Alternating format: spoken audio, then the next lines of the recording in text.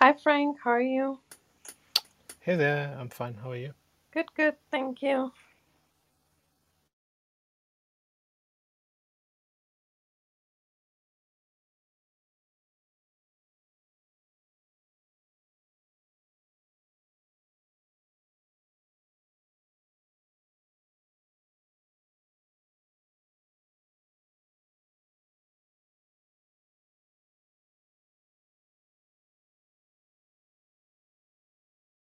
I guess you were just doing the introduction to Clubhouse. For the room on Monday, which will be really with Peter Ruprecht, will be really interesting. So yeah, I'm looking forward to it. Hi, Jeff. How are you? Oh, no. Yeah, that used to happen when the small is still. Yeah, the room is still small. The smallest still room. Yeah, and people are just checking in and they want to have this conversation already ongoing, and then they're kind of what's the word? Yeah, yeah. Anyway, happens at the beginning. Yeah. Hi, Sophia. We'll start on top of the hour. Just Hi, David. How are you today?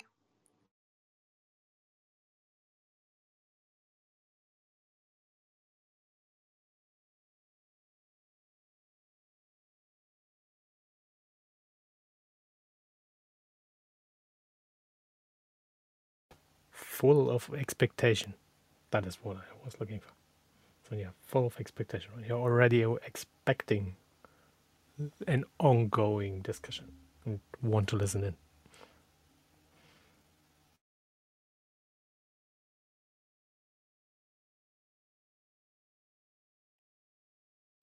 Yeah, I kind of get it. So it's fine. It's kind of boring the first 15 minutes. So, but I shared the paper in the chat. Should be open access. So if people want to look at it, the presentation is also pinned on top of the room. So if if anyone wants to have a head start and look at it, I think both the paper and the presentation are really interesting. So, yep, looking forward to the talk. Our guest speaker will be here in a few minutes, so thanks for coming. I would just say upfront, I have no idea in this topic, so I won't have any questions. But I'm curious. So I'm listening. But that is kind of an area where I have no knowledge or not much. Yeah, sometimes with the presentation, like something comes up, like a question. So, I mean, it's yeah. related to the whole to the whole immunology with COVID. So I'm kind of that the T cells are there and what they're generally doing. That's something I know, but I have no idea about the cells themselves.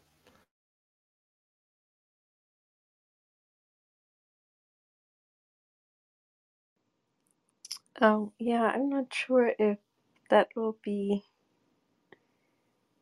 discussed, but oh, yeah, there's development of these cells.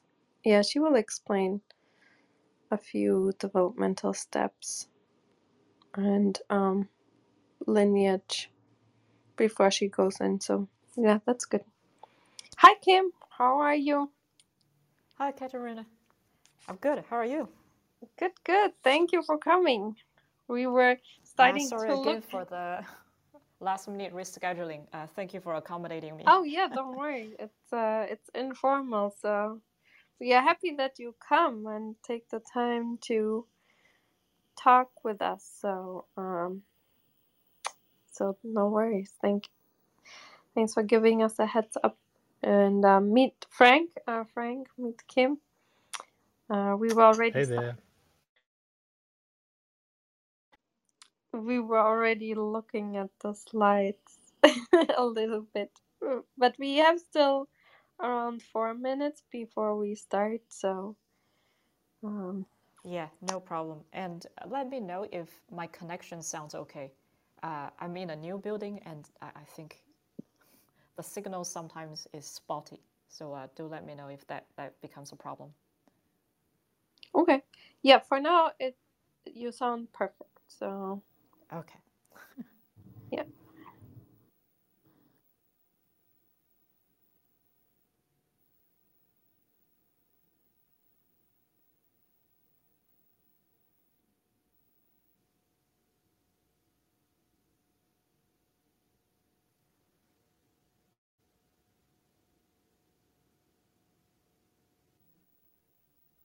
And happy Friday. I hope your week wasn't Happy too stressful. Friday. It's a long weekend. Yes. It's a long weekend, exactly. You having, you're doing something on Labor Day.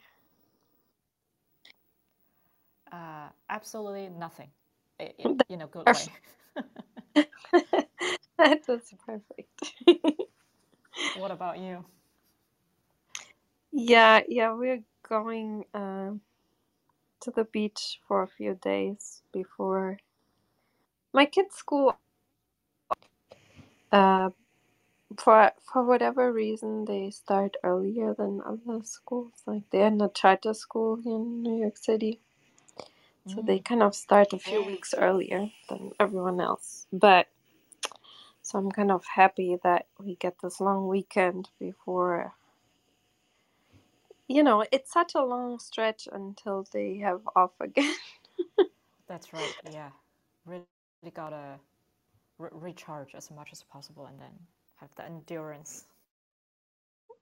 Exactly. So,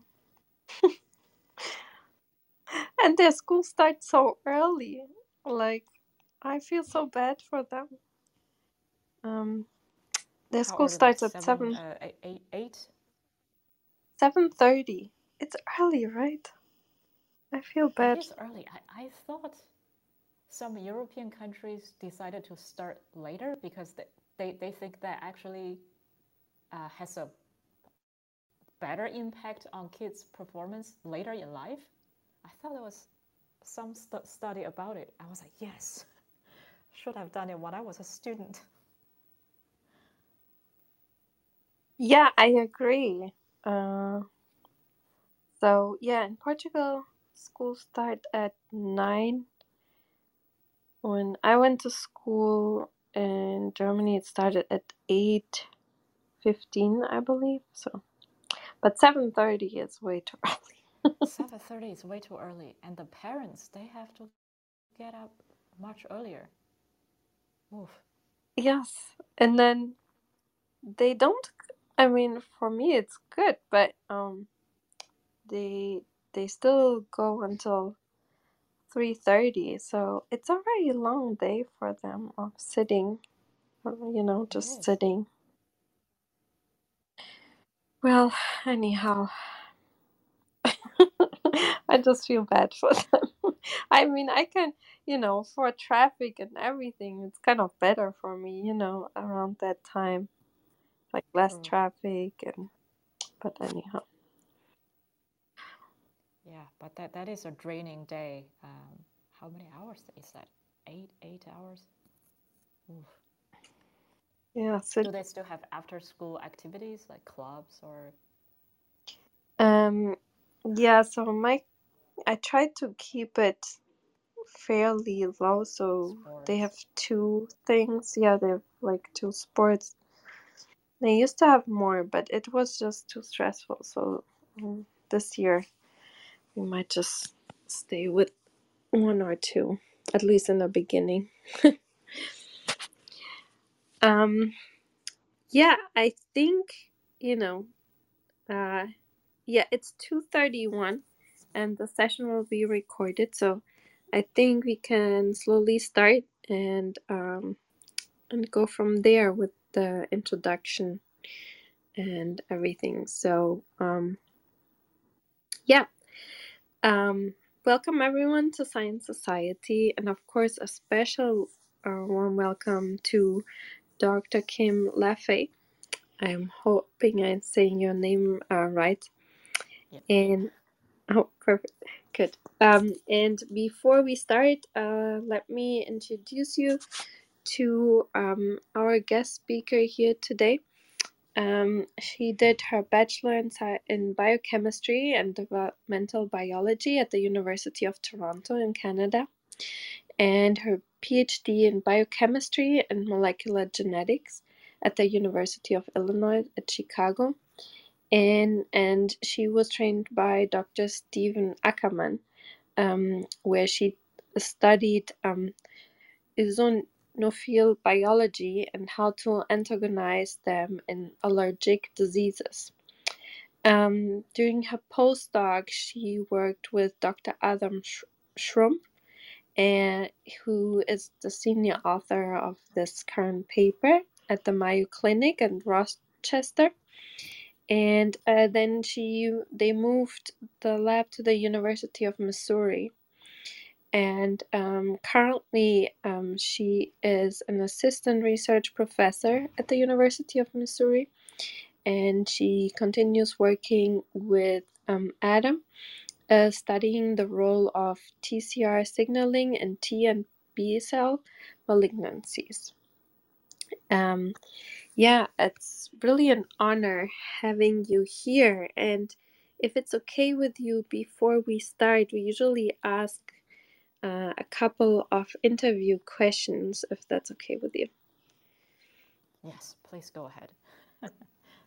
So, how did you realize that you wanted to choose a career path in science? Was it maybe something you always wanted to do, or did it, come later, or some book that you read? If you could share that with us, thank you. Right. Where that made me realize, oh, science is my destiny kind of thing. I think growing up, I did gravitate towards the math, the science subjects. And then biology in particular is something that I realized I wasn't bad at. So I guess I continued doing it. And then at some point, I probably reached an inflection point where it turned from something that I didn't mind to something that I quite enjoy doing. So I think it was gradual, and eventually I discovered questions that I would like to contribute solving in the field. So yeah, I pursued that in bachelor's through graduate studies, and I guess all the way till today's session. Wonderful. I really enjoy hearing that you chose something that you actually like doing. I think it's very lucky to be able to do that. So that's wonderful to hear. And yeah, how is there maybe a story about how this specific project came about? Was it maybe really easy or hard to get funding? Was there maybe some interesting finding from a previous project that led to this, or was it like a really straight path that led to this publication? So the first part of your question actually got cut off due to my poor signal. Were you asking what was the impetus that drove us to this particular project? Could you rephrase that, please? You were cutting out due to signal. Let me just try to reconnect using a wireless signal and see if that is slightly better. Yeah. Sometimes either the Wi-Fi or either the cellular data works better.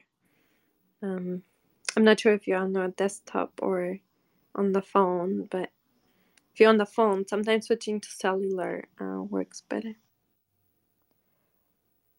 So how about now? Do I sound slightly more less cut out? Yeah, now you sound good. Yep.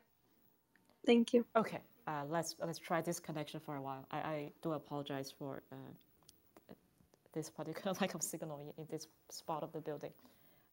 Could you please repeat the last question? Oh yeah, sure. It was like how you came to work in this specific project, and how it came about, this project. Was it built on something before interesting, or is there a background story? Like, was it really easy to get funding, or was it really hard? Like, yeah, Right, if you could share. Yeah, thank you. So it is there is a slide of a backstory. Since my background was in allergy and the granulocytes, it might be weird that I suddenly started working on T cells, the adaptive branch of the immunity. So when I started working with Adam, I was actually thinking of continue doing things along the allergy line. And while developing that model, Adam said, we have this leukemia that nobody was looking at. I think we needed just a one last experiment, and then we can kind of see where the story is going. I was like, great, that's great time, great utilization of some downtime to do a last experiment. And of course, famous last words, one last experiment led to the next last experiment. And before we know it, it was 2 institutions 5 years later. But it was interesting that that first last experiment led to some unexpected results that we're seeing in today's paper. So it was really not a project that we expected would launch in this particular direction. And whatever I planned to do earlier, when I first joined the lab, that sort of faded into the background. So it's actually completely accidental that we started, almost accidental that we started this work. Oh, that's really interesting. Yeah. So I'm glad you did that one last experiment. We had a guest speaker talking about deep sea brine pool discovery he did, and they were supposed to stop and go back to the surface and then find anything, and then they decided to stay 5 minutes longer, and those 5 minutes led to this humongous discovery. So it's so interesting how these things happen, and I'm really glad you you did that. So with that, the stage is yours, and please let the for everyone, the presentation is pinned on top so you can access it, and yeah, thank you. Cool. Thank you again for the opportunity to let me share about this work with you. So I chose a journal club kind of style. So do feel free to interrupt me at any time and we can start a discussion. So today I'll just present some highlights of this research, which is really about the role of early expression and early signaling through the alpha-beta TCR in contributing to T-cell cancer generation. So throughout the presentation, I'll refer to that PDF presentation, and then I will call out the slide number so that we can all follow. If you would like to refer to the original paper, it's on the next slide, on slide number 1.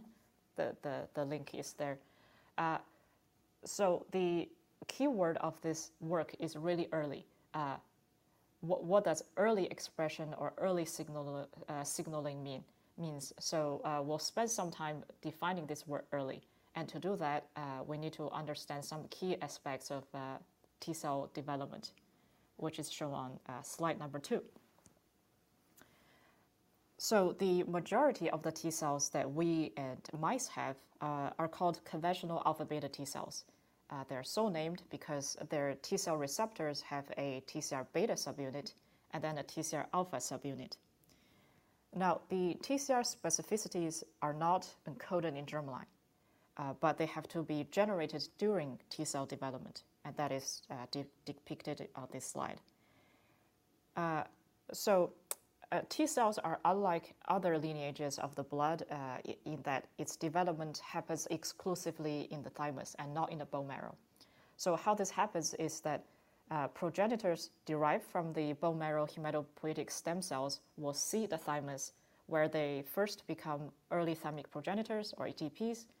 These then go through a double negative stage, so that is double negative for the CD4 and CD8 surface proteins. They will then become double positive for these proteins before finally maturing into either CD4 or CD8 single positive proteins. Once they're mature, they can be exported out of the thymus into the periphery to fulfill their T cell functions. So the CD8 T cells are typically thought as cytotoxic killer cells, and then the CD4 T cells are the helper T cells. So, for example, the CD4s can help B cells make high affinity antibodies against offending pathogens. So the sequential generation of first the TCR beta subunit and then the TCR alpha subunit happens in the DN and then DP stages respectively. So let's look at that a bit in detail, and that's on slide number 3. So at the DN stage, the TCR beta subunit is first produced. After it's produced, it has to be tested to see if it's functional. Now, this test is called the beta selection checkpoint. If the TCR beta is functional, you will be able to pair with a surrogate TCR alpha. So it's a sort of a placeholder alpha chain just to see if it's folded correctly. Now, if it is able to pair, this essentially allows it to form a pre-TCR signaling complex, and that pre-TCR allows the DN thymocyte to pass beta selection so that it can survive, proliferate, and differentiate into the next stage. The next stage is the DP stage, shown on slide 4. So at DP stage, TCR alpha is allowed to generate.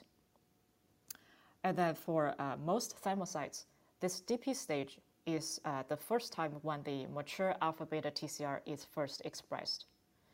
So now we can define what early expression of the alpha beta TCR means. It means earlier than DP, so it's expressed at DN stage.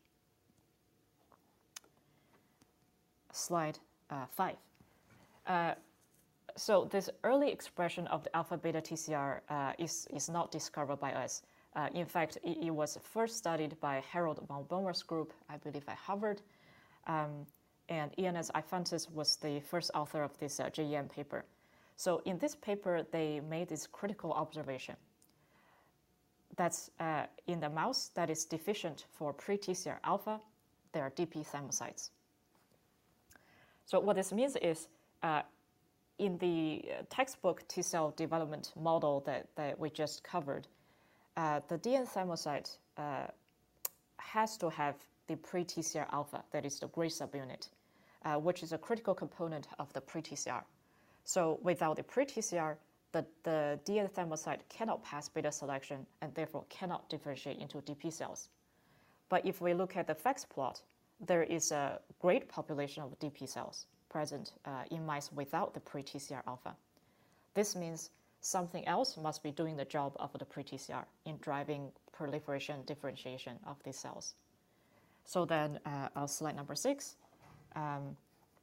they found that there are DN cells that actually prematurely express the alpha beta TCR, and it's in fact the alpha beta TCR that's driving the proliferation and differentiation of cells into DP stage.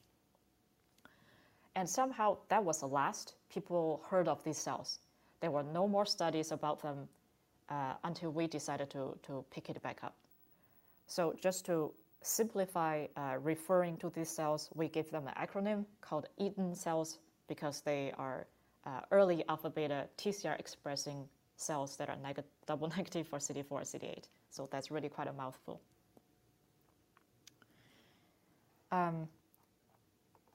So having introduced the cell of interest to you, we can now launch into the work itself, and that's on slide number 7. So the first thing we did was to verify that we can indeed identify these Eden cells in our hands with modern flow cytometry cell markers.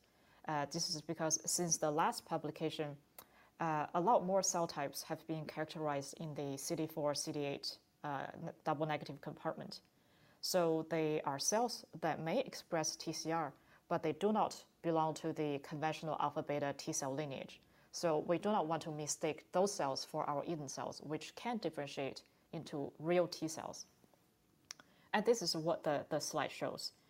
So shown here are thymocytes of a wild-type mouse thymus. So if we look into the CD4, CD8 double negative box gate in the first panel, and then we'll remove cells that express markers for other lineages, such as gamma delta T cells, iNKT cells, or NKT cells, we can finally arrive on the fourth panel, a rare population of cells that express surface TCR beta. Now, unlike TCR beta, there is no one antibody that stains all the TCR alphas. But with whatever antibody we can get commercially, we're still able to identify cells that express surface alpha and that we have antibodies for. So showing that there are cells that express both the alpha and beta on their surface. So this will be the cells in the first box. So what this slide shows is basically we can still identify Eden cells in the mouse thymus, but they are rare. We quantify them to be right about 1% of all DN cells. So out of the thymus, they are 1% of a 1%. Now, after identifying cells, we wanted to make sure that we can see them as a phenotypically distinct subtype of cells from all these other lineages in the thymus. So on slide number 8, so on slide number 8, we did a flow cytometry experiment to make sure that they can be stably identified from other cell types. So what we did was we stained wild-type thymocytes with a bunch more markers, and then did a spade analysis. So what spade analysis is essentially a unsupervised hierarchical clustering using surface marker expression. So what we can see is that using the differential expression of this bunch of markers, double negative thymocytes can really be clustered into distinct clusters, which can then be annotated. So the color scheme, the color scale on this particular tree graph here corresponds to surface TCR beta expression. So the warmer the color, the higher the expression. So what is immediately evident is that in our Eden cells, it has obvious expression of surface TCR beta. And this is in contrast to conventional double negative cells, which either do not express TCR or express only the pre-TCR, which is too low to be detected by flow cytometry. There are other unconventional cells that express TCR, such as iNKT cells, but then they obviously cluster away from the Eden cells. Therefore, this shows that Eden cells can be reliably identified by flow cytometry, and they have a very distinct surface phenotype. And then on slide 9, we discover that we can see Eden cells also in human thymocytes. So shown here is a pediatric thymus. If we look at the human CD4 and CD8 double negative cells, and similarly gate out gamma delta cells and NKT cells, we can also arrive at a population rare, but of this population that express surface TCR alpha and beta. This then is great news, because this means that if Eden cells exist both in human and mice, we can study Eden cells using mouse models.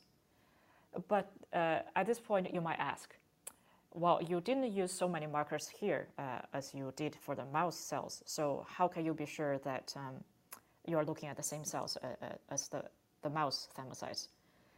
So it is true that human DNA markers are not as well worked out as in the mouse, So we got around the problem by comparing the developmental stages of the mouse versus human cells by using developmental markers. And this is shown on slide 10.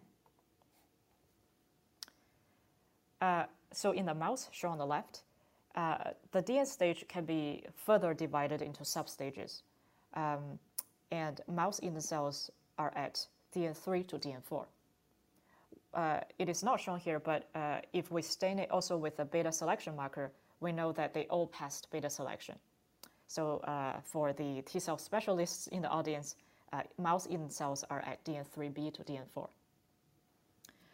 Now, we found that human indel cells actually correspond well with this mouse stage, but of course, with different markers.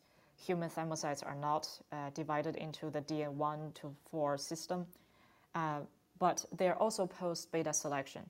And post-beta selection is evident when the human DN thymocytes start to lose CD34, which is a stem cell marker, while with the concurrent acquisition of CD28, which is a beta selection marker.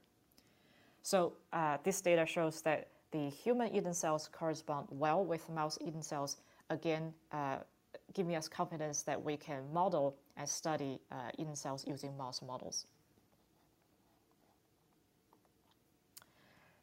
However, remember, mouse indel cells is only 1% of all the DN thymocytes. So this still makes it a very difficult cell to study just because of how rare it is. So on slide 11, we turn to the OT1 T cell transgenic system.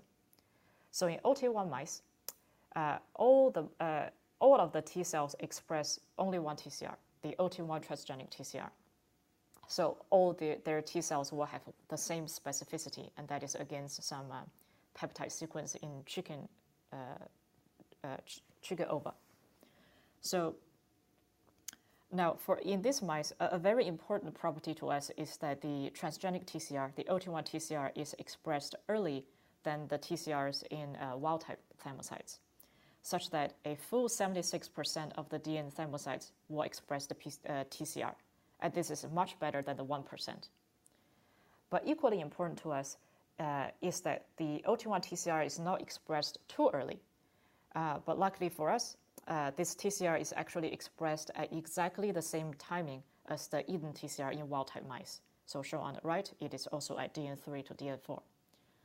So then this is again really good for us because this shows that OT1 is a great model to study mouse Eden cells. Now on slide 12 is just a quick summary to make sure that we're all on the same page. So I've told you that there exists a special type of T cell progenitors called Eden cells because they are double negative for CD4 CD8, and they have early alpha beta TCR expression. These cells exist both in the mouse and human thymus, and we can use the OT1 system to model them. And for the rest of the talk, we'll see what the OT1 system can teach us. But before that, let's actually consider just quickly the risks associated with development, and this is on slide 13. Now, the process of T cell development actually has to be tightly regulated. This is because, remember, TCRs are not encoded in the germline, that they're sequence, but they have to be generated through probabilistic genomic recombination. Therefore, quality checks must be in place to achieve an effective and non-autoimmune repertoire. But in addition, there also needs to be safeguards against the risk of transformation. And these risks can be imposed by errors during the genomic recombination or just from proliferative stress. And when such safeguards fail, transformation of thymocytes can occur in the form of TALL. Now, this T cell acute lymphoblastic leukemia is a rare but aggressive cancer of the blood. It typically involves many systems of the body, so the patients can experience problems with bone marrow function, as well as problems with the central nervous system and the respiratory systems. Regarding pathogenesis, TALL arises from transformed developing T cells. And typically, the surface phenotype of these tumors can be very heterogeneous. This is true for cancer cells within the same tumor, as well as different tumors among different patients. And this is actually easy to understand because transformation can happen to thymocytes at different developmental stages. And once a thymocyte is transformed, cancer cell, as well as its progeny, can actually still go along its original developmental program for a little bit before becoming permanently frozen in space, in time. Therefore, what you can observe is this very heterogeneous surface phenotype corresponding to thymocytes arrested at different developments. So, besides this heterogeneous surface phenotype, the molecular genetics of TALL can be equally heterogeneous. Many mutations have been characterized for this disease, but overwhelmingly, activating notch mutations is a hallmark feature of TALL. More than 60% of cases will exhibit this mutation. Now, with modern therapy, the cure rate for TALL is really not bad, at 75% for pediatric cases, but that still does speak to 25% of unmet need. And not to mention the cure rate is much lower for adult patients. There's also poor prognosis for patients with diseases that do not respond to therapy or they relapse. And lastly, TALL is less amenable to CAR T cell therapy, which has been successful to treat other blood cancers. And this is because this is a T cell cancer. So firstly, it is actually quite difficult to harvest enough healthy T cells from the patient to engineer CAR Ts out of. Secondly, if the CAR Ts are engineered to kill T cells, they will probably kill themselves. So antigen selection can be a challenge. Therefore, to address this unmet need, I think there is great urgency in understanding the pathogenesis of the disease better. But there's also urgency in integrating immunophenotype with the underlying mechanism of transformation so that we can better stratify the risk of the patients as well as discover maybe new avenues for intervention. And it is in this spirit that we undertook this project. So slide 14. First, we realized Eden cells in humans can transform, and transformed Eden cells can form part of a TALL tumor. And this is illustrated by patient number 1. So there's a lot going on this slide, but I will take you through it. So in panel A, we are seeing is the peripheral blood of the patient. What we can see is that there are actually residual healthy T cells in this patient, such as the single positive CD8 cells. So if we quickly look into panel B, we can see that the CD8 single positive cells are T cells because they express the CD7 T cell marker, and they are positive for surface TCR as expected, and this is marked by surface CD3 expression. But other than these residual healthy T cells, there is a huge smear of cells expressing variable CD4, CD8, and this is the bulk tumor. So what about the double negative cells of this patient? If we look at the DN cells, we can indeed also see a small population of T cells because they are CD7 positive, but they also express surface TCR. So they are starting to satisfy our criteria for being an Eden cell, in that they are DN, they have TCR. But how do we know that they are transformed Eden cells? Well, we can look at their CD45 expression in panel C. So in human T cell development, CD45 level tracks with maturity. So relative to the mature, healthy CD8 single positive cells represented by the gray histogram, we can see that the transformed Eden cells have less CD45. Now, because we do not express, we do not expect healthy immature thymocytes in the periphery, so these immature cells must be the blastic malignant cells. So because in this patient, all T cells are also Eden cells, we can say that Eden stage is the phenotypically earlier stage that we can identify in this TIL case. But this is not the case for the second patient. If we look at the blood of the second patient in the lower panels, this patient actually looks broadly similar to the first in that we can also see residual healthy T cells, but also this big smear of CD4, CD8 heterogeneous population representing the bulk tumor. If we look into the DNA compartment of this patient, we can actually see that TCR expression is variable for CD7 positive T cells. Most of the T cells will be negative for TCR, but some also has deemed TCR. So how this patient is different than the first is that transformation probably happened in a cell that is earlier than Eden stage, when TCR expression has not happened yet.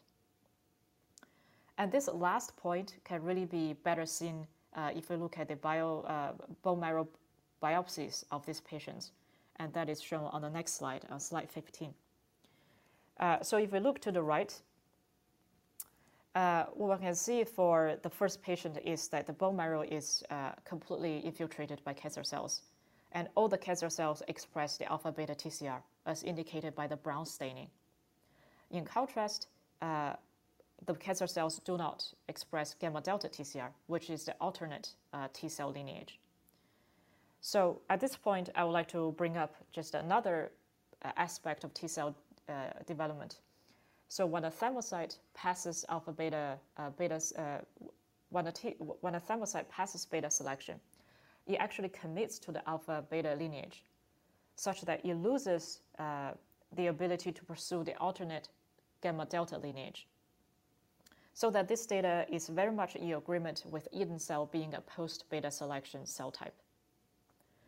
Now contrast this with the second patient. Right, the second patient's bone marrow is also heavily infiltrated by tumor cells, but it is infiltrated by tumor cells that express the alpha-beta TCR and is infiltrated by cancer cells that express the gamma-delta TCR. So again, this shows that transformation happened in a cell that still retained or that still had the ability to pursue either the alpha or the alpha-beta or the gamma-delta lineage, so it happened earlier. So what this collectively data is showing is that Eden cells can transform, and we can identify Eden stage transformation from other stage transformation. Do you take a quick question clarification? Yes.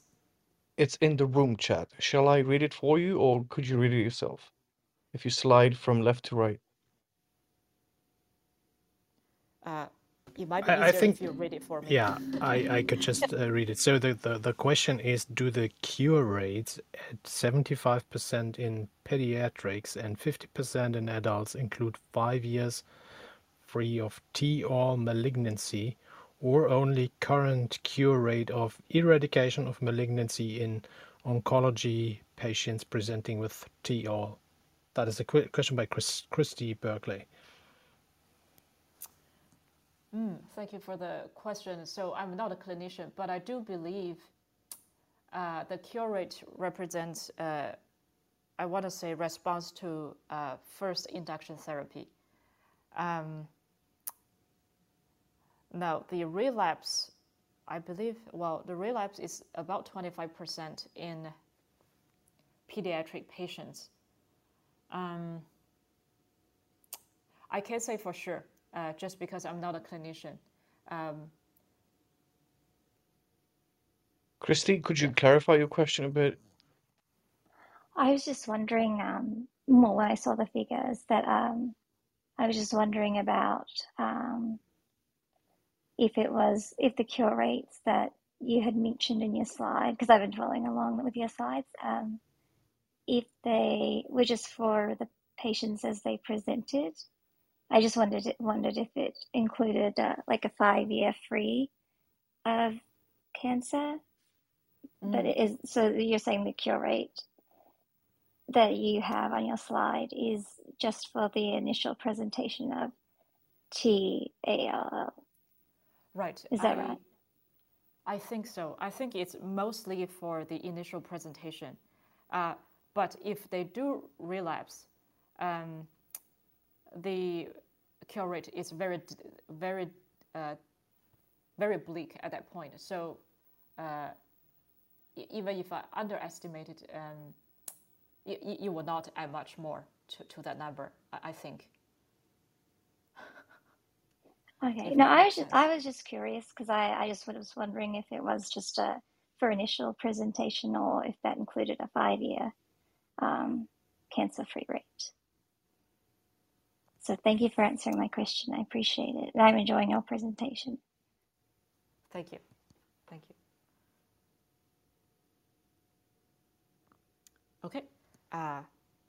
So we can continue.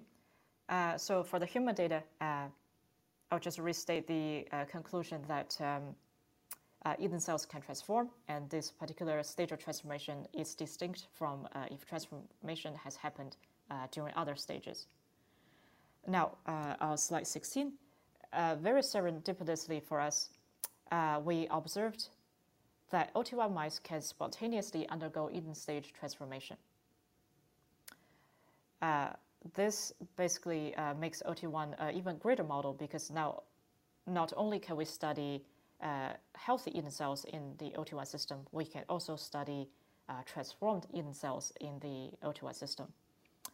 And we found that the TALLs in these OT1 mice recapitulate the human disease quite well.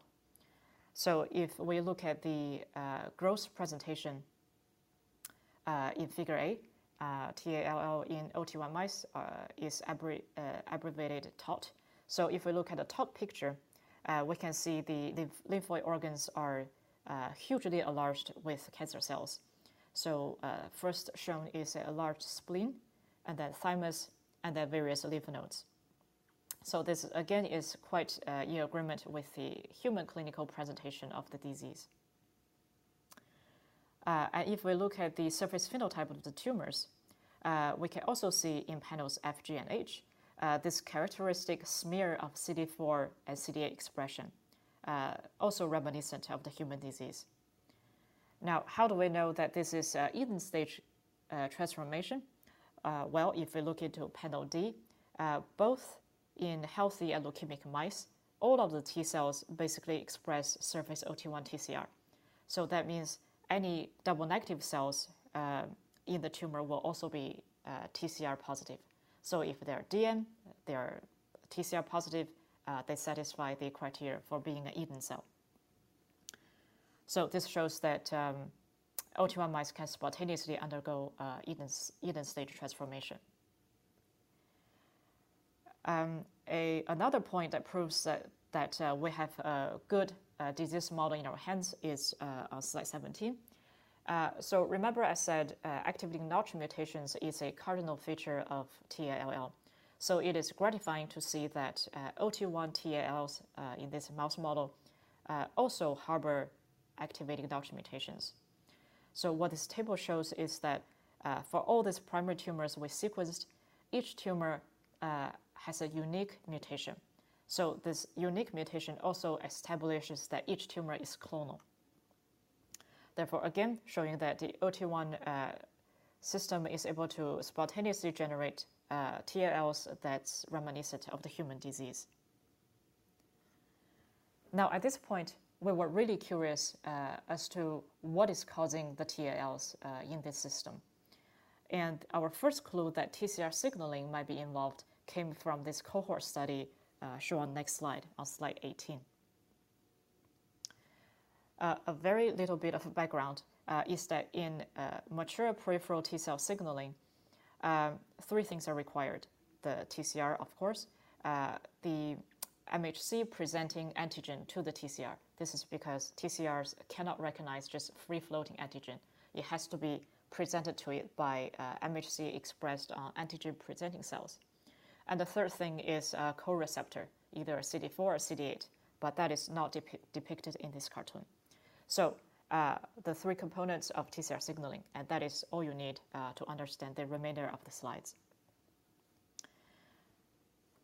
So in this experiment, we followed different types of mice. to see which mice will develop TALL over some observation period. At first, we can see is that wild-type mice do not develop TAL. But in OT1 mice, as I've showed you, do develop TAL, and the incidence is about 10%. However, if we introduce the beta-2M mutation, which abolishes MHC, so abolishes TCR signaling, the tumor goes away.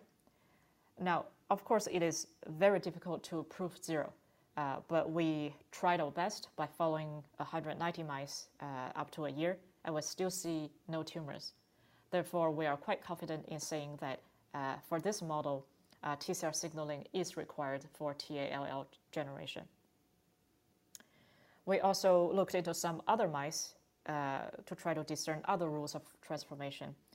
Now, the REG mutation removes the ability of the cell to cut DNA and therefore to generate TCRs or even B-cell receptors.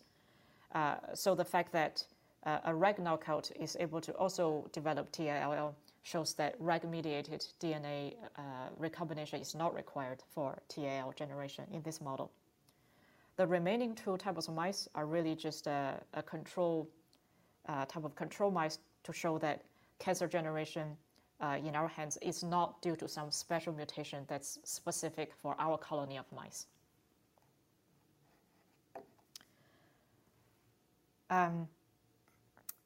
After establishing that TCR signaling is required for tumor generation, we next also wanted to find out if the continued growth of the tumor cells still require TCR signaling. So we did this experiment on slide 19. So what we did here was that we injected early TAL cells into wild-type mice that is capable of TCR signaling, as well as MHC deficient mice that are incapable of TCR signaling. Early TAL cells means that these tumors have not been passaged through mice many times.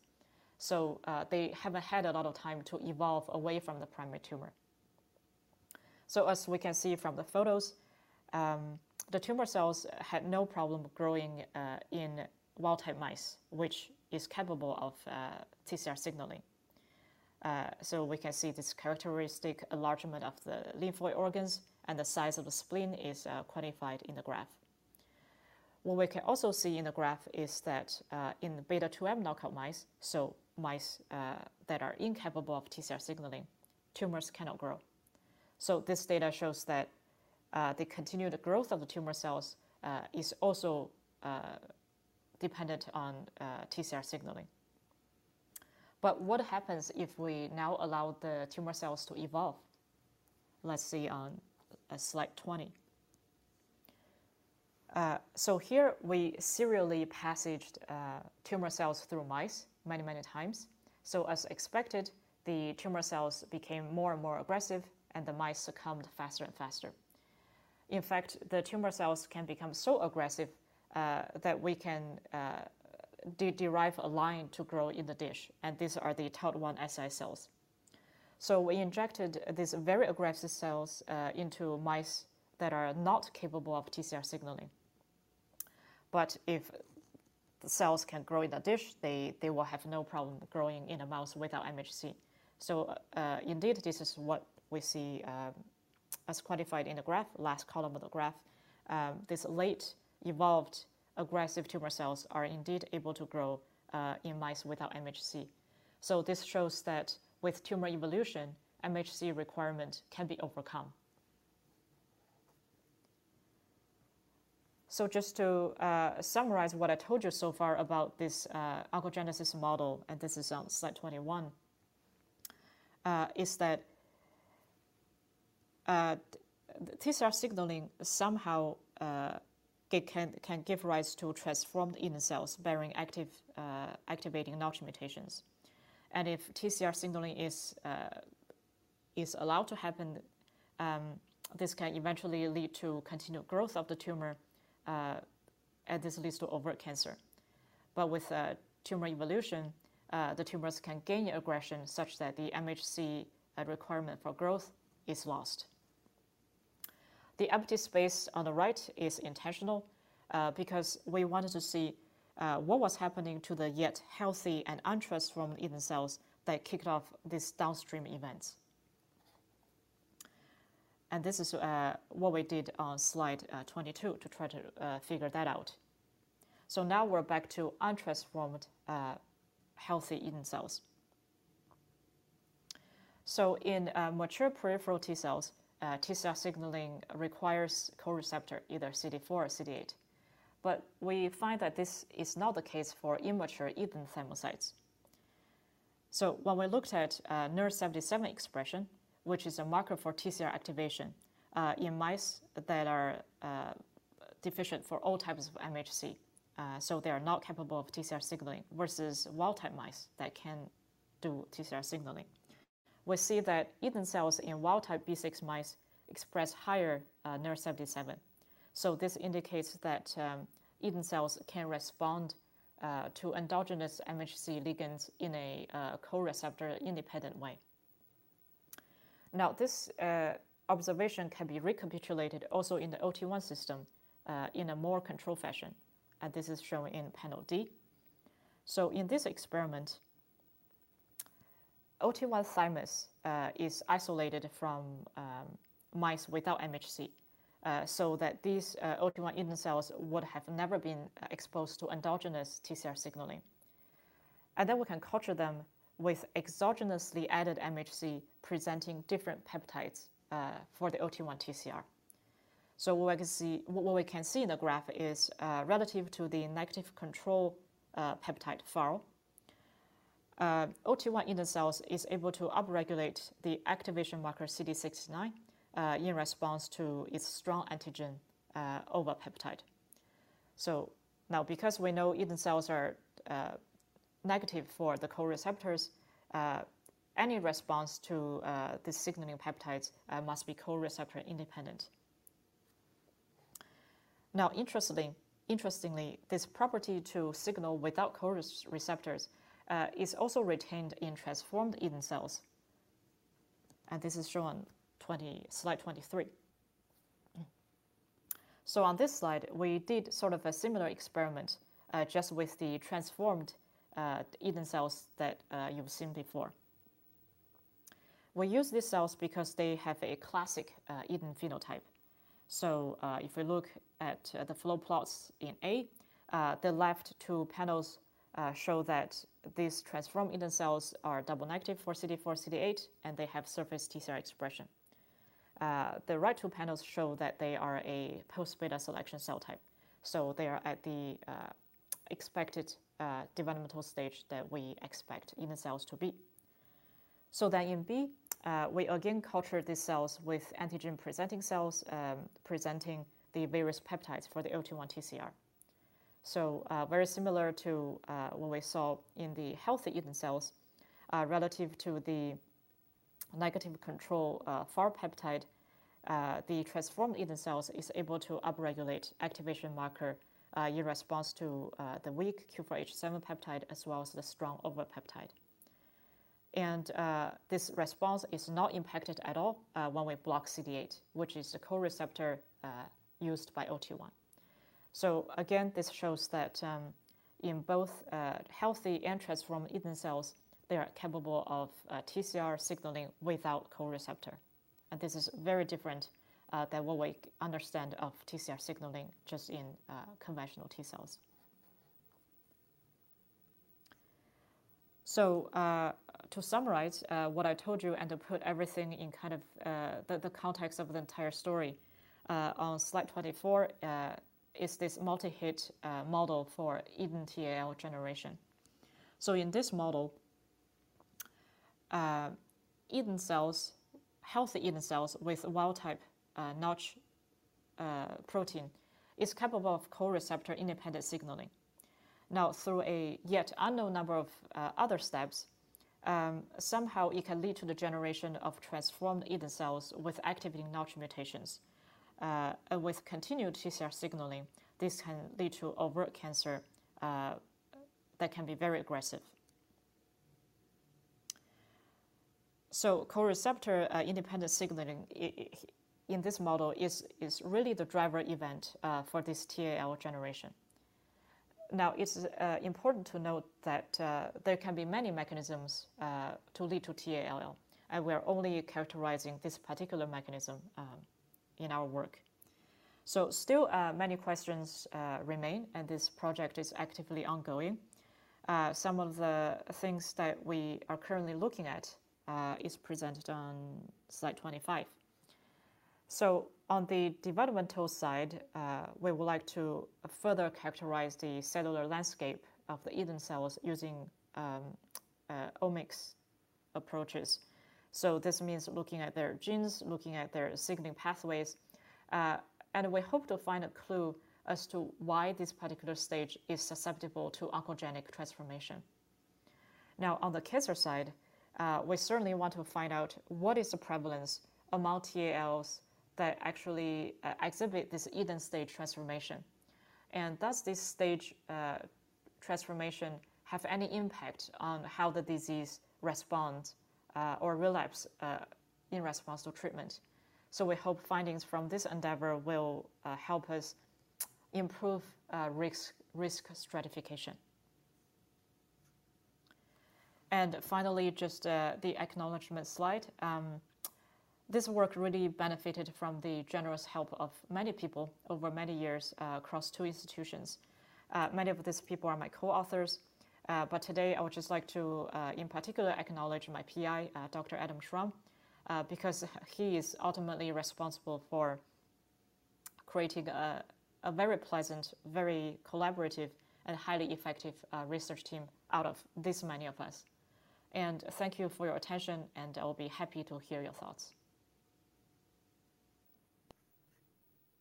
Yeah, thank you so much, Kim, for this wonderful presentation and for explaining this to us in such a way that, you know, I could understand it. So I think everyone then should do it. So it's so interesting, the work you did, and it will, I think, help a lot of people understand these mechanisms so much better. So congratulations again for your work, and for it must have been very labor intensive. So how long, just that people get a better idea, how long did it take to do all this research that you presented today? Oh, so the project itself lasted, I believe, 12 years. Because from the initial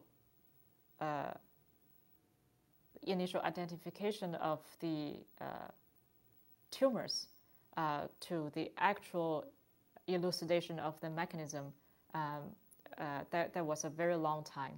But I guess the mechanism is what people are most interested in, and that's the most of the part where I came in. And this was done in the last 5 years. So it is a long journey, I think.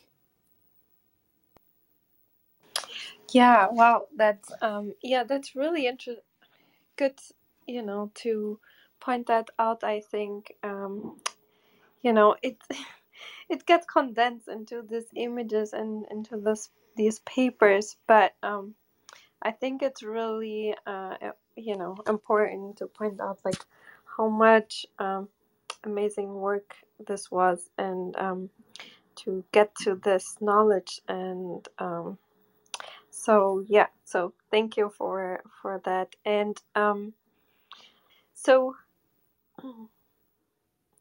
you it was mentioned before, and also an article that I read about your paper, that an autoimmune reaction can cause this EADN to turn into cancer, and that, you know, many cells in the thymus can not do this. So this autoimmune reaction, it's, do you know, I know it's not like very specific to this field, but for people to know, like, what can trigger this? Is there something that can trigger this specifically? Just for people maybe to get an idea how how these get triggered, or if it's just something that just happens. Right. So the short answer is we don't know. But the word autoimmune really just means reacting to self. And the ability to react to self is a critical part of how T cells develop. So to be a functional T cell that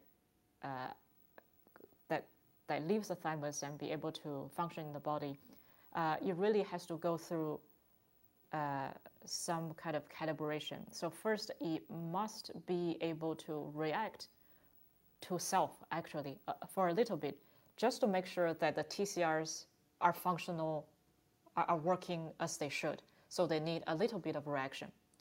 And this just confirms that, yep, you are made correctly, so you can go on. But if the next step, the T cell is found to react too much to the self, then they will die. Because then if this T cell is allowed to leave the thymus, it will then create really autoimmune diseases or reactions that will be harmful to the host. So for cancer generation in this particular model, what we currently cannot distinguish will be two possibilities. One is there's nothing wrong with the body itself. So what the developing T cell sees is what every other healthy developing T cell sees, right? There's nothing inherently wrong with the structure, with the rest of the body. But that T cell, that thymocyte itself, might have a failure in calibration of sensitivity. So you might be seeing an antigen that is supposed to tickle itself a little bit, but it has now an over-exuberant response, and you might go cancer. So that is one possibility. The other possibility is maybe something is wrong with the rest of the body. Maybe the T cell itself is perfectly okay, but maybe it's seeing a particular antigen, and that antigen is triggering a stronger than normal response. And that causes the thymocyte to, again, mount an over-exuberant response and go cancer. So currently, we are trying to figure that out. Because the TCR is involved, it certainly involves antigen and receptor, but we just don't know which side the problem lies. It could be both. So that's really interesting. Yeah, it could be both, and maybe it is. So do you think that will be a way to pre-screen the risk, this ongoing research? Yeah, that is. So in general, TALL is extremely rare. So just on the population level, it seems that people have decided that there's not much benefit in screening for this disease. I believe it's in the single digits per million children. So it is an exceedingly rare disease.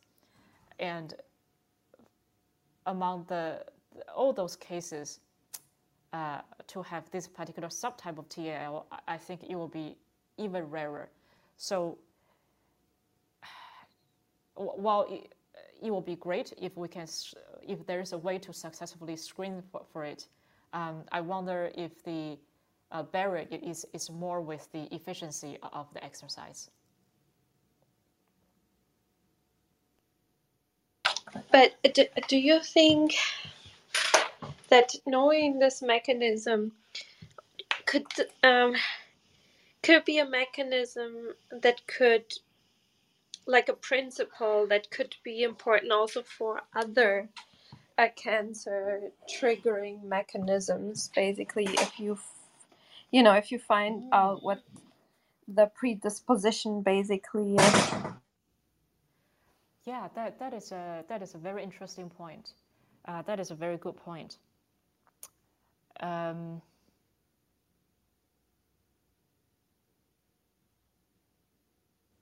That really deserves some thought, because the ability of the developing thymocyte to react and to mount an inappropriate response and is allowed to get out of thymus will have huge implications. So I think you make a very good point in not only cancer development, but the development of autoimmune diseases. That is a good point. Yes, thank you. So related both to autoimmune diseases and potentially finding subsets of the population where it is not single digits per million. When you mentioned that these cells can be MHC independent, I immediately thought of the question, or that immediately raised the question, can it be MHC dependent but antigen dependent? And refining the question further, are there important special cases where you have antigens that are not perfectly bound by MHC? So this is like when, if you think about, say, a response to a virus where you have a T cell epitope and there's a mutation in that epitope, so that it doesn't bind perfectly, and the result of that is something like either autoimmunity or on the other side, T cell anergy or apoptosis. Right. Yeah, I think that is a good point. In this case, the host has nothing wrong, right? The T cell development is going on correctly, and the antigen presentation, the selection system in the thymus is functioning correctly, but you will have some sort of infection, and that exogenous antigen is causing is causing an aberrant reaction, and that results in a bad clone escaping, either as a tumor clone or an autoimmune clone. Yes, that I believe that is an implication that we should think about. Sounds very interesting. Thanks. Thank you.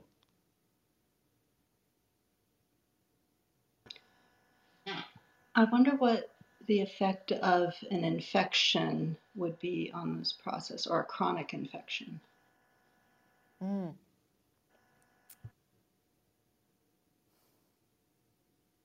That is a good point, and this is probably a future aspect that we should think about, because in mouse models, these mice are kept specifically away from sources of infection.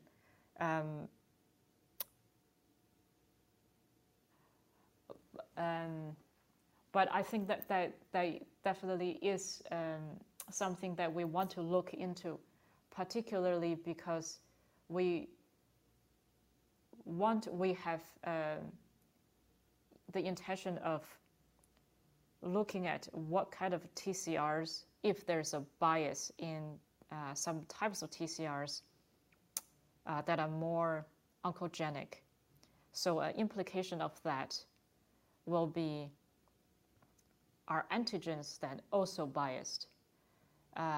If some antigens are, that there's a preference for some antigens, then that will speak to the persistence of low-level but chronic antigens, such as from a chronic infection.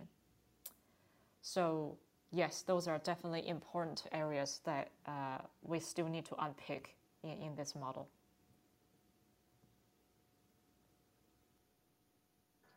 Thank you for your answer. Thank you for your question.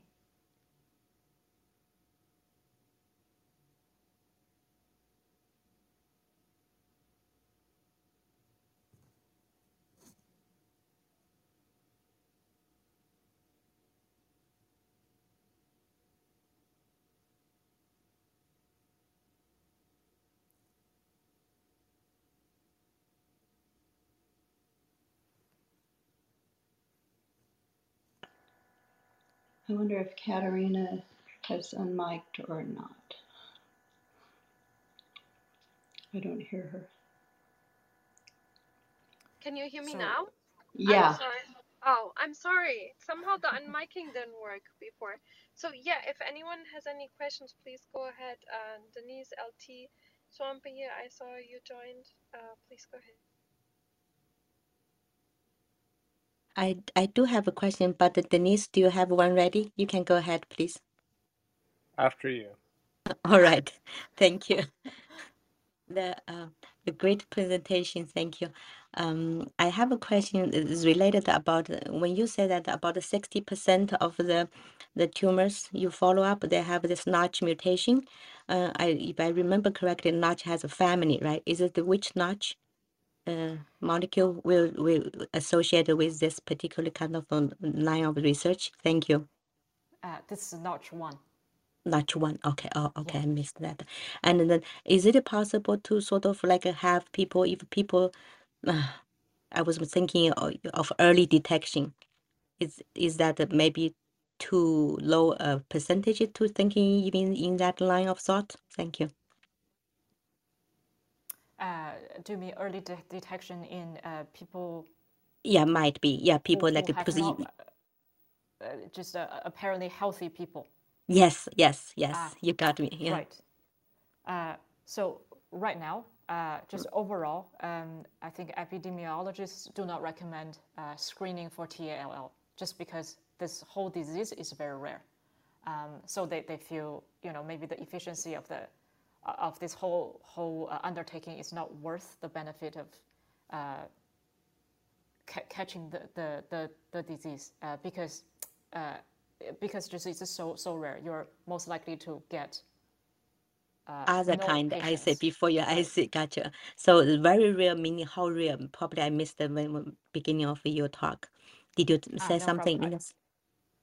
Right. I actually don't think I went through that. I believe Okay. it's 3 or 4 new cases per 1 Oh, okay. million. Yeah. 1 minute. Oh, okay. Yeah. Thank you so much. Yeah, then I should not be thinking in this way. Thank you. No more Yeah. question No from now. problem. Thank you. Thank you so much for your amazing presentation. I had a very basic question, which is, how does one test for TAL? Is it a very difficult test to run? Is it obviously once it scales up, it can be inexpensive, but it's not. Doesn't seem like it's necessary from an epidemiology standpoint, or what would it take to test for a TAL? How long? How much? Right. So there is really no at-home test. What people, how people are seeing currently is really patients start having, the very overt signs of being ill.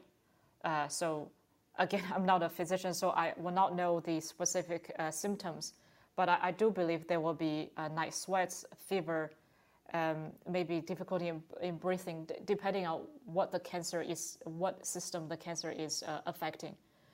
Only when it's very severe, the patient is presented. The patient presents at the hospital. And that's when they will do a biopsy and find cancer cells in the blood. So I believe that this is currently the way that TALLs are discovered. I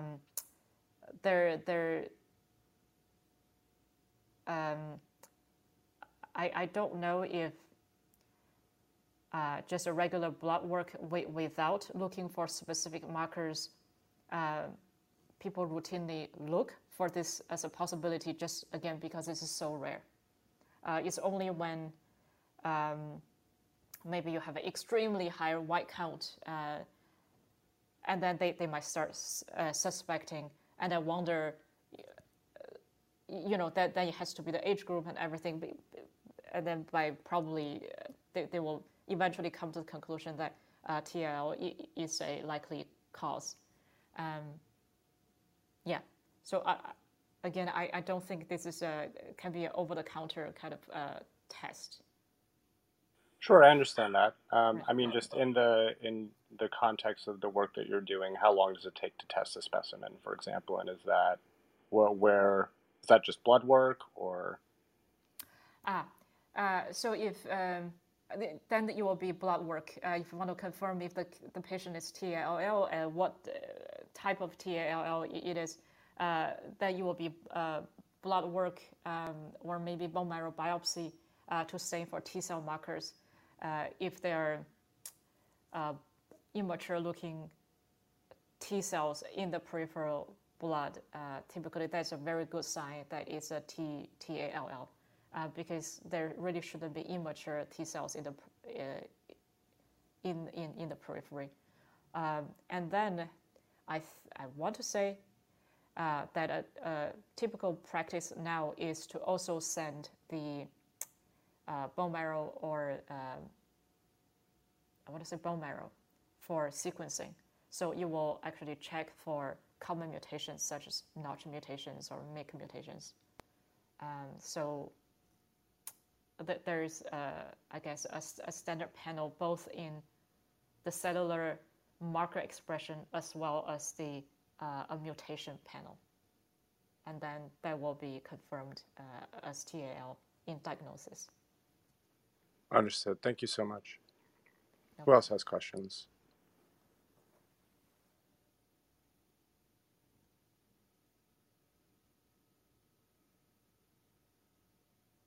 Katerina, perhaps you have another question? Yeah, can you hear me? Perfect. Swampy, I know you joined the stage. Do you want to add a comment or ask something, or did you just want to join us on the stage? I was kind of reading a little bit on this, by the way, on the internet, and it sounds well advanced beyond my protocol. I was going to ask you the thing about the thymus. My understanding from leukemia is, that it gets in the bone marrow, and I see this, and I know this drilling down as far as the cells and what works and what does not. The thymus, is that part of the thyroid? I know a lot of times when people go to get their blood work done, okay, they check about their thyroid.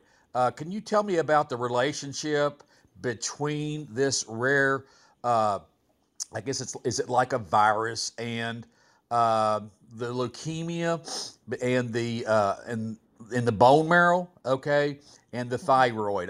Is there any correlation there, or I'm just taking like thyroid and making it an inferment thymus? Thank you. The thyroid and the thymus are completely different organs.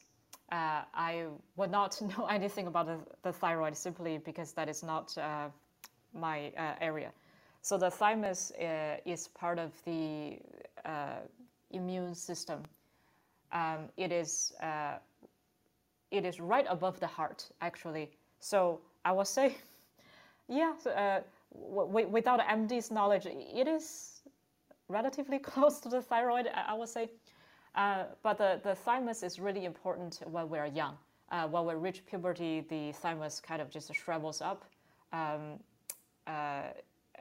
it no longer is very important in pumping out new T cells.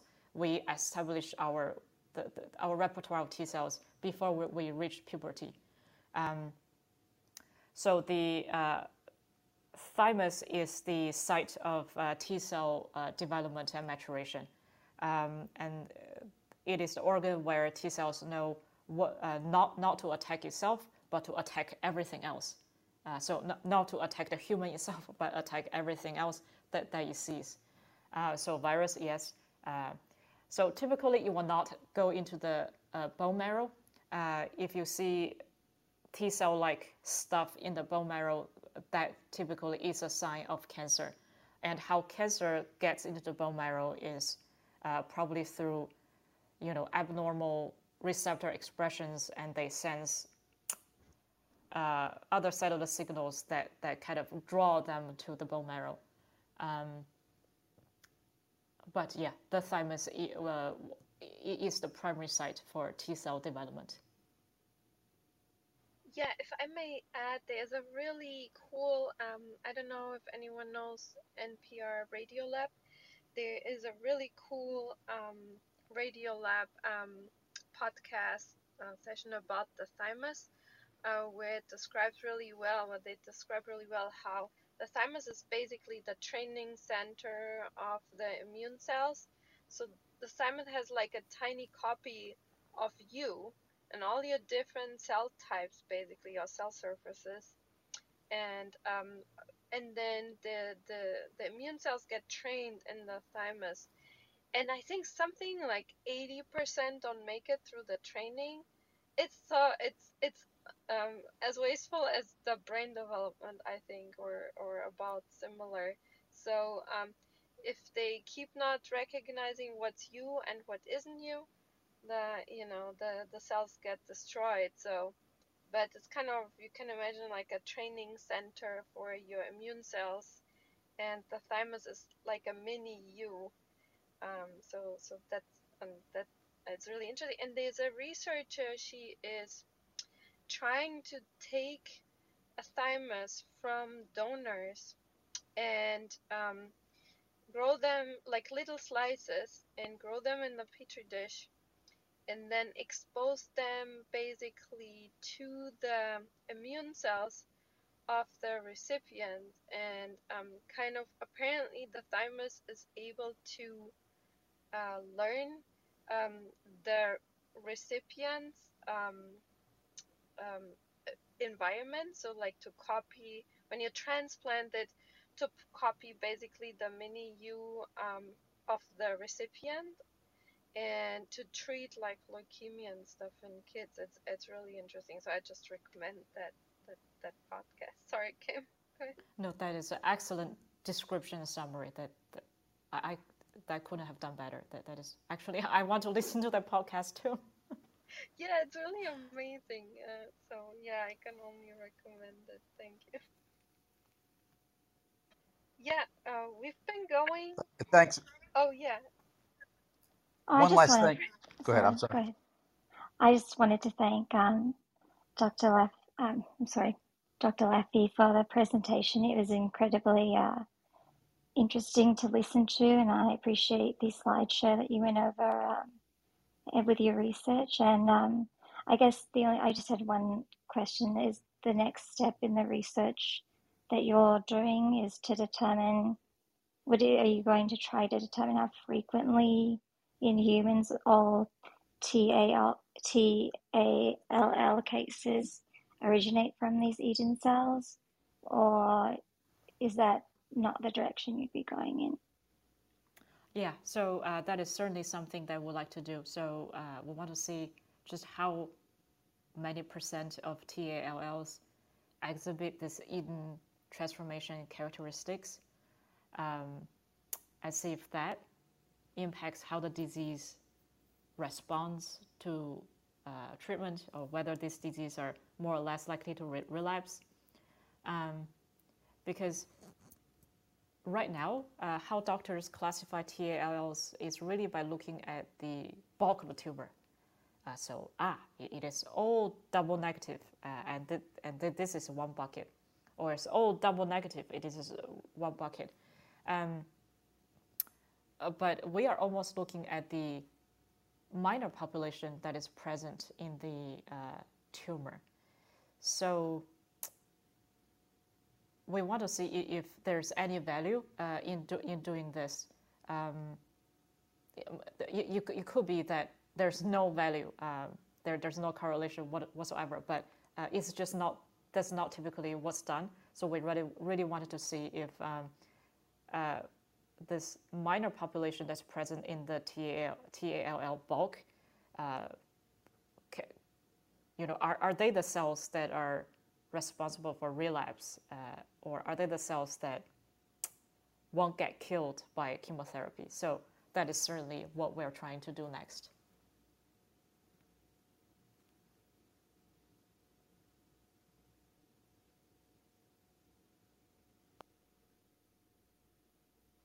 Swampy, did you have a follow-up comment or question?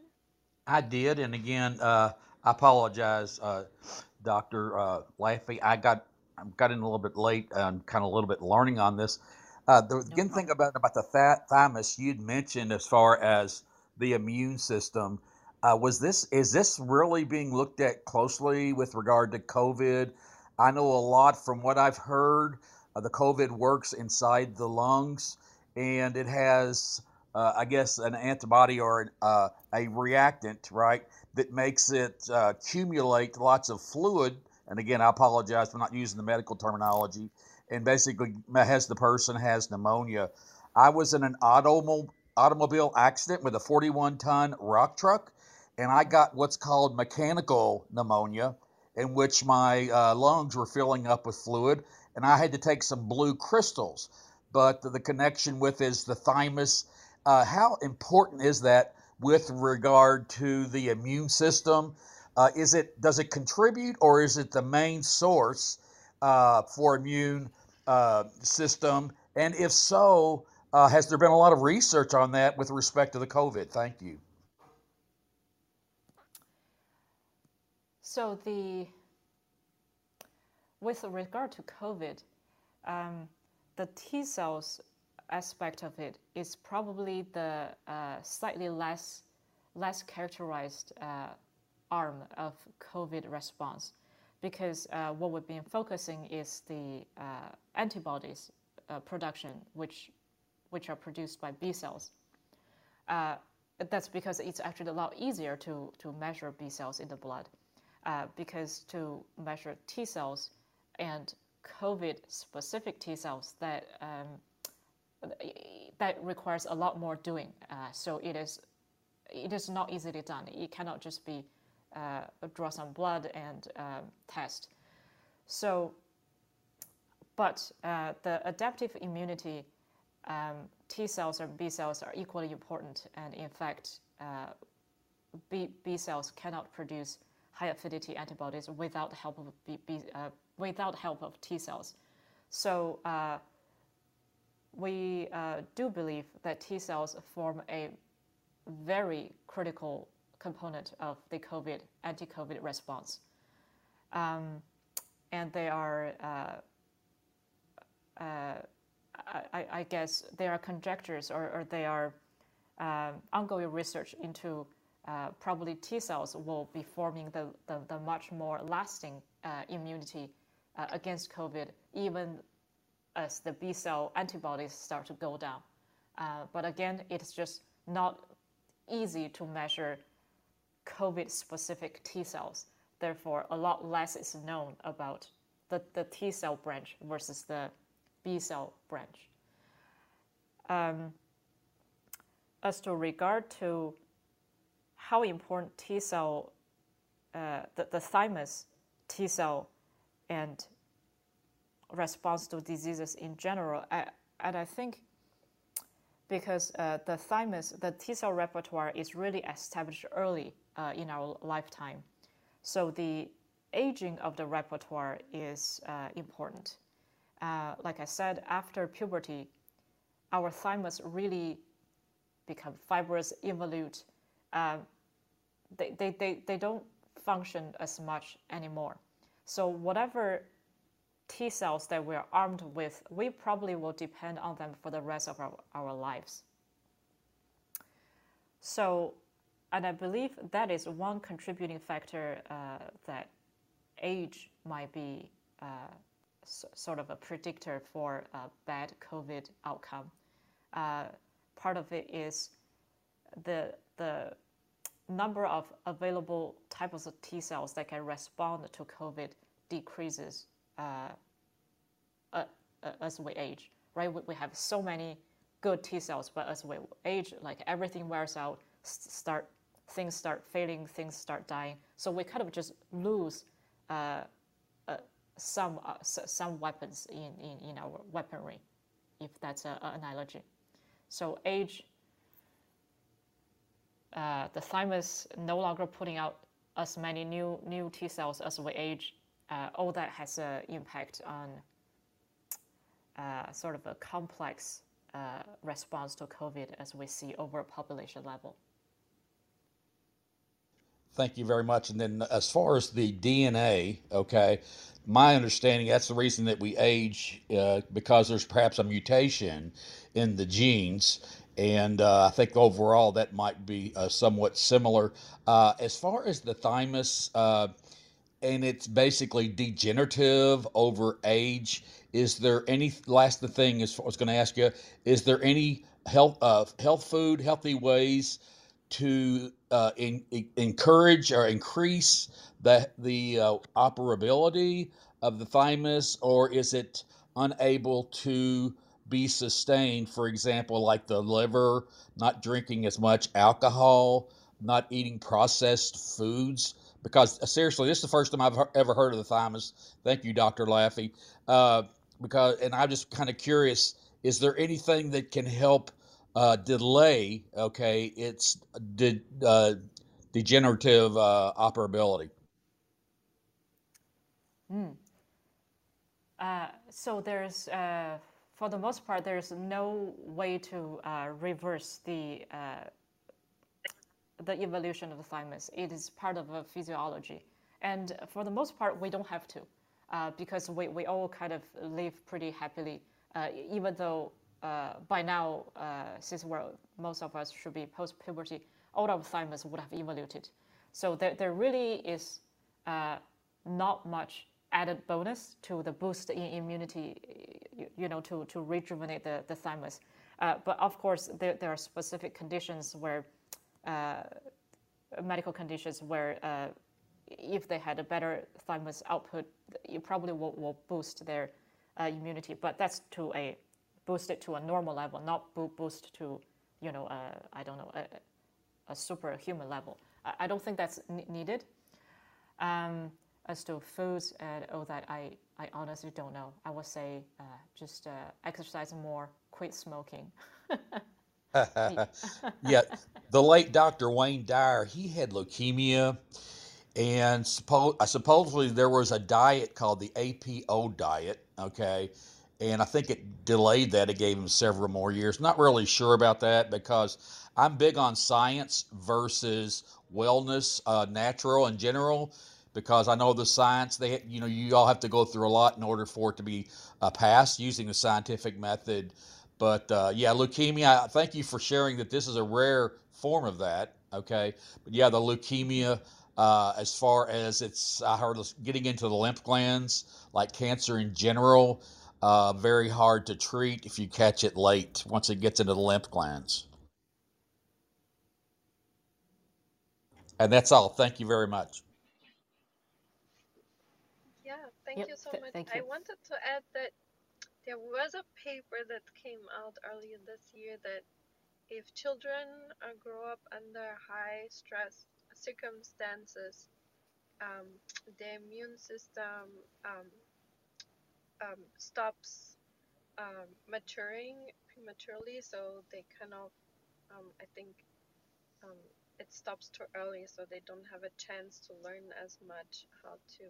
That's the only study I know that looks like it in environmental factors. But I saw Eli and Mike. Please go ahead. Yeah, before I ask what I was going to, or mention what I was going to mention, Katerina, when you say stop developing early, does that mean increased autoimmunity, or how does that manifest? Yeah, so they didn't know that yet. They just said that it matures too early, so it kind of stops the development earlier than in, in control group where they don't grow up in high stress levels. That's what I know right now, but I will check into the paper again and then just reach out to me. I can share it with you. Okay, thanks. Yeah, so there was the mention of thymus rejuvenation, and of course that's a really speculative topic, but it has been coming up in connection with what is being seen in people who have had COVID infections, because one of the things that seems to be happening is depletion of naive T cells, although it isn't unambiguous that this is just depletion of circulating naive T cells, as opposed to what's also going on in the bone marrow. But the argument is being made that there is a restriction of through potentially a number of mechanisms, restriction of the naive repertoire by people who've undergone COVID infection, and especially people who have experienced long COVID. And so I'm wondering if you have any thoughts on that.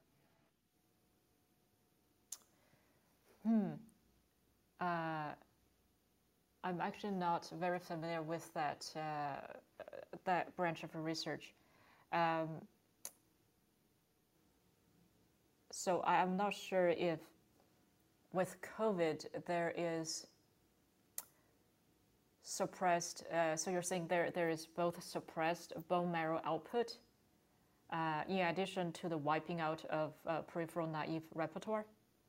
Well, so it's circulating naive T cells that seem to be depleted, and the question is this reflective of the reserve, so to speak, in the bone marrow? But this has been raised as a potential reason that people might become more susceptible to infections in general, new infections.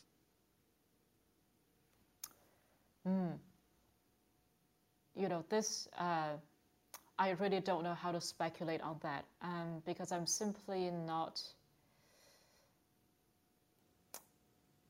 I'm not able to connect bone marrow output and then to thymic output, because that will also be affected by the age of the thymus. Yeah, I believe this is in adults, right? So we're Right, talking about in post. adults. Yeah, I wouldn't know. Also because it apparently does not happen to other people. I mean, it does not happen to everyone. So then, right, if it happens to everyone, we can maybe easier to derive some clues as to what is impacting the journey from, say, a common lymphoid progenitor getting to the thymus and then finally maturing. But if there's so much variability in COVID response, and even in people of the same age group, I think it's, well, human are not mice, so, the genetics and the human-to-human variability is so much. It is hard for me to speculate. No, absolutely fair. I mean, COVID's kind of a mess, so not surprising.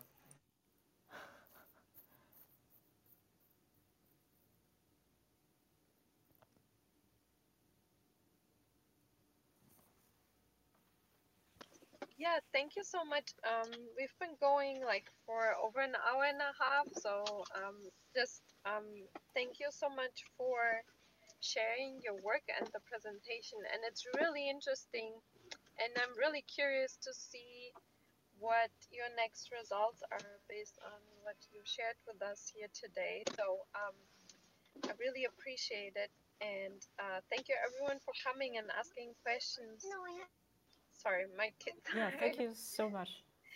And yeah, we wish you all the best for your research, and a lot of funding, and yeah, I hope we'll Yes. get to learn some more from you one day. Thank you. Thank you again for the invitation, and this was really fun for me too. Thank you.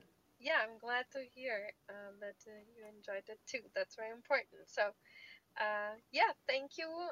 Have a wonderful long weekend. Enjoy your long weekend off, and yeah, I hope I hear you all back soon again. We will have more rooms next week, so follow the club if you like discussions like this. We have on Monday Dr. Ruprecht from Germany coming. He will talk about his astrocyte work and how he established them as computational units. Then we'll have on Tuesday glioblastoma and how the brain invasion works on and yeah, for cancer. It's cancer research. And then we'll have a Di Pascali from Italy joining us to talk about his 3D printed biomimetic artificial muscles that he developed. And then we'll have mutations that protect from cognitive decline. And Thursday we'll have my friend and previous alumni. He has research about goal-directed and habitual actions. That's really interesting research in that field. And on Friday we'll have Dr. Michael Levine from Tufts. If you heard about the xenobots research that was kind of in the news, he did that, and he was here before and shared his research, and he will share his current ongoing lab results with us that are also unpublished. So if you want to get a peek, preview into what's going to be published out of his lab, join us next Friday. Okay, thank you again, Kim. Enjoy your weekend, and hopefully I hear you all next soon. Thank you so much. You too. Close the room in 3, 2, 1. Bye, everyone.